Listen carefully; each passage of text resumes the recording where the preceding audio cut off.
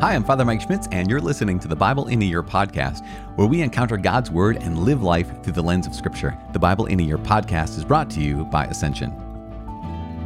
Using the Great Adventure Bible timeline, we'll read all the way from Genesis to Revelation, discovering how the story of salvation unfolds and how we fit into that story today. This is day 11, so let's get started. Let's keep on moving. We're not started. We're cruising right now, day 11. We're going to be reading from Genesis chapter 22 and 23. Very famous story, but so powerful and so important for us as Christians. Genesis 22 and 23. We're also going to continue our walk with our friend Job, chapter 11 and 12, and we'll also be reading from Proverbs chapter 2, verses 9 and 15. As always, I am reading from the Revised Standard Version, Catholic edition of the Bible. I'm using the Great Adventure Bible from Ascension, and the reading plan that we're using is accessible to you if you want. You can go to ascensionpress.com/Bible in a year. Again, that's ascensionpress.com/Bible in a year. You can also subscribe to this podcast by clicking subscribe, and you can also sign up for our email list by texting the word Catholic Bible to the number 33777. Again, that's Catholic Bible to 33777. As I said, today we're kicking off by looking at this and journeying with Abraham in his greatest test of his life. He's been tested so many times in his life, called by God to be faithful, and today we have one of the greatest tests and one of the most iconic tests that is going to echo not just in his life, but is going to echo down the generations, even to our lives today. So we begin. Genesis chapter 22 and 23.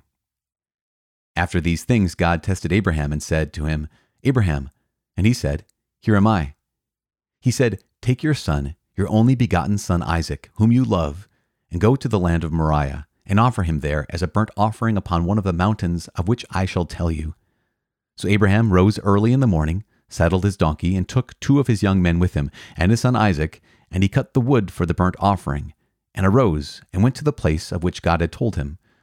On the 3rd day, Abraham lifted up his eyes and saw the place afar off. Then Abraham said to his young men, "Stay here with the donkey. I and the lad will go yonder and worship, and come again to you." And Abraham took the wood of the burnt offering and laid it on Isaac his son, and took in his hand the fire and the knife. So they went both of them together. And Isaac said to his father Abraham, "My father." And he said, "Here am I, my son." He said, "Behold the fire and the wood, but where is the lamb for a burnt offering?" Abraham said, "God will provide himself the lamb for a burnt offering, my son." So they went both of them together. When they came to the place of which God had told him, Abraham built an altar there, and laid the wood in order, and bound Isaac his son, and laid him on the altar upon the wood. Then Abraham put forth his hand, and took the knife to slay his son. But the angel of the Lord called to him from heaven, and said, "Abraham, Abraham." And he said, "Here am I." He said, "Do not lay your hand on the lad, or do anything to him, for now I know that you fear God, seeing that you have not withheld your son, your only begotten son, from me." And Abraham lifted up his eyes and looked, and behold, behind him was a ram, caught in a thicket by his horns. And Abraham went and took the ram, and offered it up as a burnt offering instead of his son. So Abraham called the name of that place, "The Lord will provide." As it is said to this day, "On the mount of the Lord it shall be provided." And the angel of the Lord called to Abraham a second time from heaven and said, "By myself I have sworn, says the Lord, because you have done this, and have not withheld your son, your only begotten son, I will indeed bless you, and I will multiply your descendants as the stars of heaven and as the sand which is on the seashore. And your descendants shall possess the gates of their enemies. And by your descendants shall all the nations of the earth bless themselves, because you have obeyed my voice." So Abraham returned to his young men, and they arose and went together to Beersheba, and Abraham dwelt at Beersheba. Now after these things, it was told Abraham, "Behold, Milcah also has borne children to your brother Nahor, Uz the firstborn, Buz his brother, Kemuel the father of Aram, Chesed, Hazo, Pildash, Jidlaph, and Bethuel. Bethuel became the father of Rebekah. These 8 Milcah bore to Nahor, Abraham's brother. Moreover, his concubine, whose name was Reumah, bore Tebah, Gaham, Tahash, and Maacah. Sarah lived 127 years. These were the years of the life of Sarah. And Sarah died at Kiriath Arba, that is Hebron, in the land of Canaan. And Abraham went in to mourn for Sarah and to weep for her. And Abraham rose up from before his dead and said to the Hittites, I am a stranger and a sojourner among you. Give me property among you for a burying place, that I may bury my dead out of my sight. The Hittites answered Abraham, Hear us, my lord, you are a mighty prince among us. Bury your dead in the choicest of our sepulchres. None of us will withhold from you this sepulchre or hinder you from burying your dead.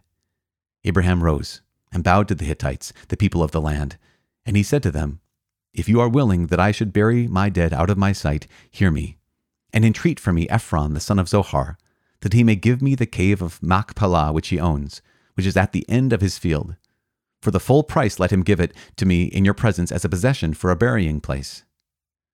Now Ephron was sitting among the Hittites, and Ephron the Hittite answered Abraham in the hearing of the Hittites, of all who went in at the gate of his city, No, my lord, hear me.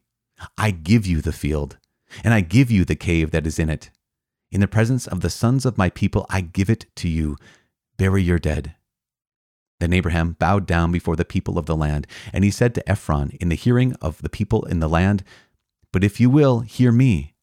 I will give the price of the field. Accept it from me, that I may bury my dead there.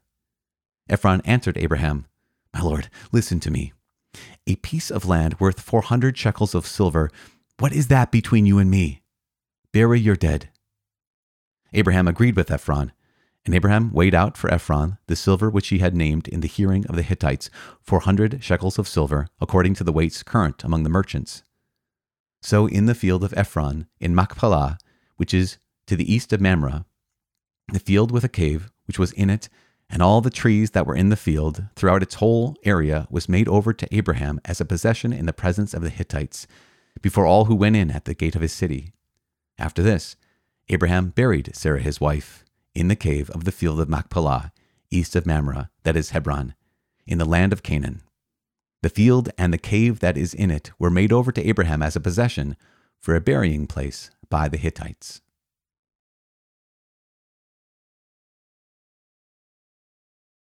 Job chapter 11 and 12. Then Zophar the Naamathite answered, Should a multitude of words go unanswered, and a man full of talk be vindicated?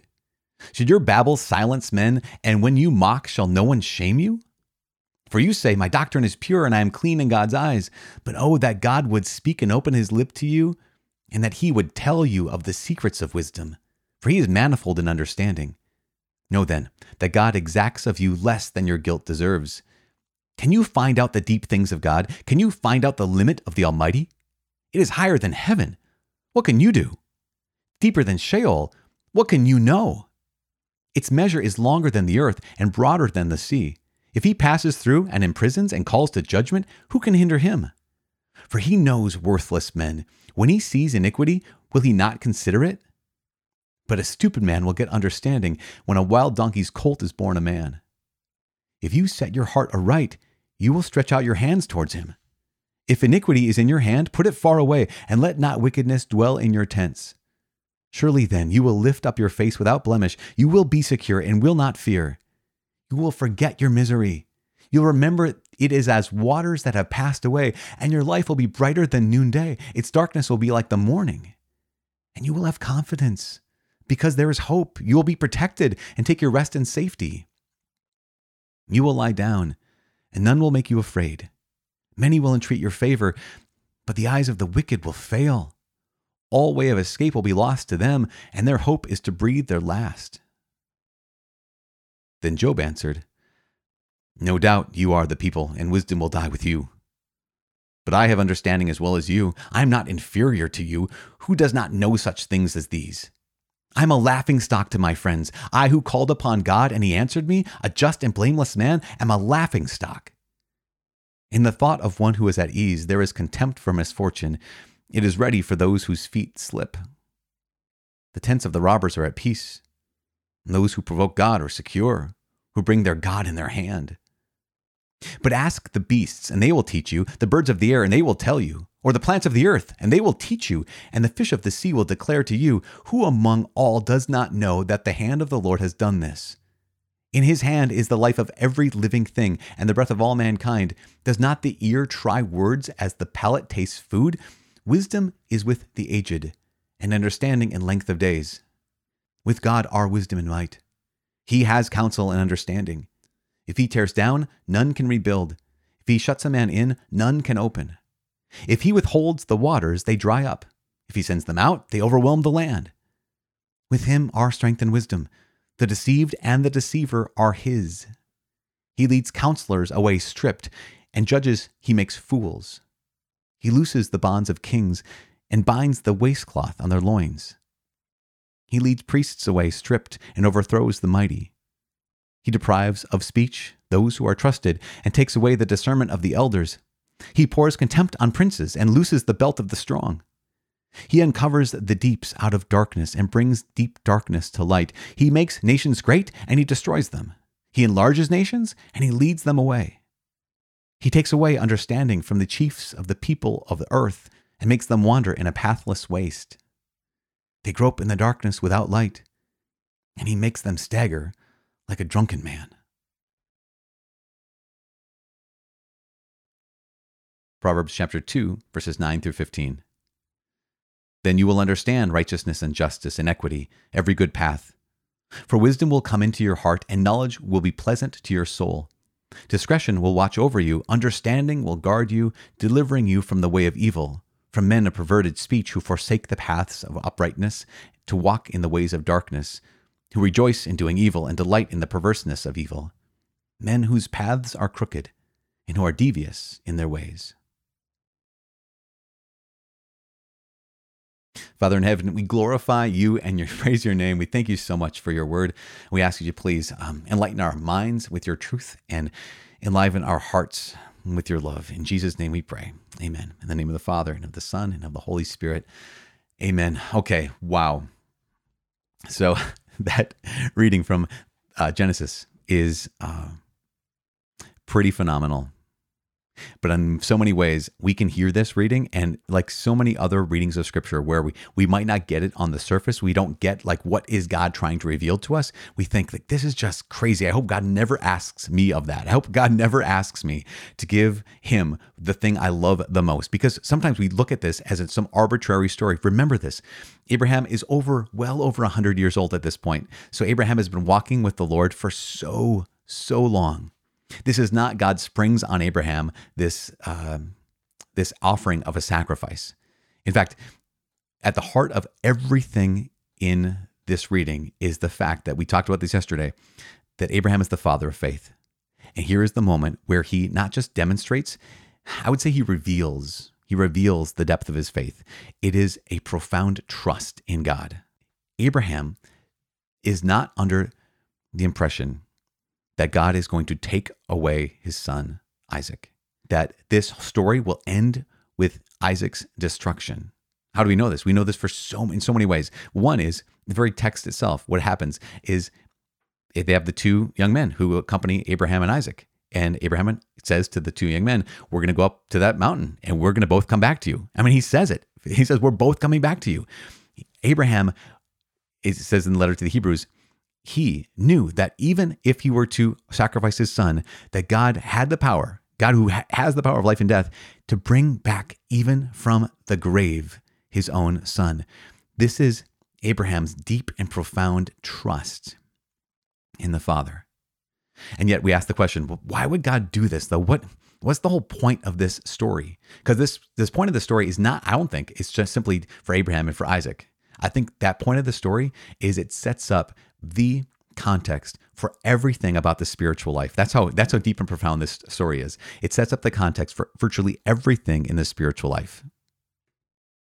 Because this is not merely a story about the father who's willing to sacrifice his son. This is the story of a father and a son team. This is so important for us. Art will sometimes depict this image, the image of the sacrifice of Isaac or the binding of Isaac. And it has Abraham, the old man, who has bound up his son Isaac, who is like struggling and who is like a child. And yet this is Abraham and Isaac working together. How do we know this? Because we know that Isaac is not a child. We know he's a child compared to the 100-plus-year-old Abraham, but Isaac is not a child who was overpowered by his father. In fact, if anything, Isaac is the one who's stronger in this story. Why? Well, they go up the mountain. They go up the hill, right? Moriah. And it says that Abraham laid the wood for the altar, wood for the sacrifice, on the back of his son. Now, if his son is like a 7-year-old kid, he could not possibly carry enough firewood that would actually be able to be a holocaust, right? A burnt offering of an entire human being up the mountain. Isaac is in fact, the tradition is that Isaac is in his 30s, maybe even 33 years old. Think about that for a second. Isaac is stronger than his father, Abraham, in this time in their lives. And so Isaac carrying up the wood demonstrates that he could overpower his father, that he submitted to his father, binding him, and he laid down willingly. And this is what is this teaching us? This is setting the stage for the eternal Father with his only beloved, only begotten Son, whom he loves, and that sacrifice of the Son and of the Father on Calvary. This is unmistakably a preparation for Christ's sacrifice. I mean, even think, what do the words say? Take your only Son, your only begotten Son, whom you love. What does John chapter 3, verse 16 say? For God so loved the world that he gave his only beloved Son. This story of Abraham and Isaac is not just about Abraham and Isaac. It is a revelation of how the Father in heaven and the Son of God cooperate with each other in bringing about salvation. This deep and profound trust all the way to the point of death. Here is Isaac, the son, walking up with the wood of the sacrifice on his back of Mount Moriah, which is right outside of Jerusalem. You have Jesus, the Son, walking up with the wood of the cross on his back up on Mount Moriah, right outside of Jerusalem. Calvary and Moriah are part of the same mountain range, right outside of the city of Jerusalem. What you have here is this deep and profound cooperation. And this is what we cannot miss. This is why this story of Abraham and Isaac is about us, not because God is going to ask you to sacrifice everyone and everything you love. That's not the point. The point is trust. That is the number one word. Abraham is the father in faith. Why? Because when it came down to it, he was willing to trust God. But it wasn't just him alone. It was the father and the son, Isaac, trusting each other. And this is why this is so important for us to get this into our hearts. God is not your enemy. This is what Job was wrestling with. Is God my enemy? Does God care? But the deep and profound expression of our faith as Christians, we realize, we know that this is true, that even the only begotten Son of God, Jesus Christ our Lord, on the night before he was to be crucified, he had said, Father, let this cup pass from me, yet not my will, but yours be done. He was able to call out to his Father and say, I don't want this to happen. And at the same time, in the same breath, he was able to say, but I trust you, and thy will be done. And that's what we're called to do. Man, today, gosh, you guys, we just started this journey through the Bible, and it has been a trip so far. Oh my gosh. I hope that this is a blessing to you. I know it has been a blessing to me walking with you these days.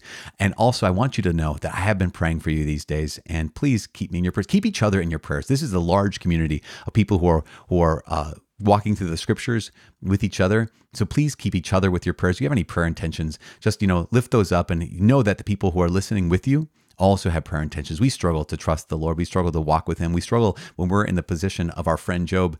And we also struggle when we're being asked to cooperate and trust the Father in the midst of what looks like the end, but we know cannot be the end because he is too good to let the end be simply destruction.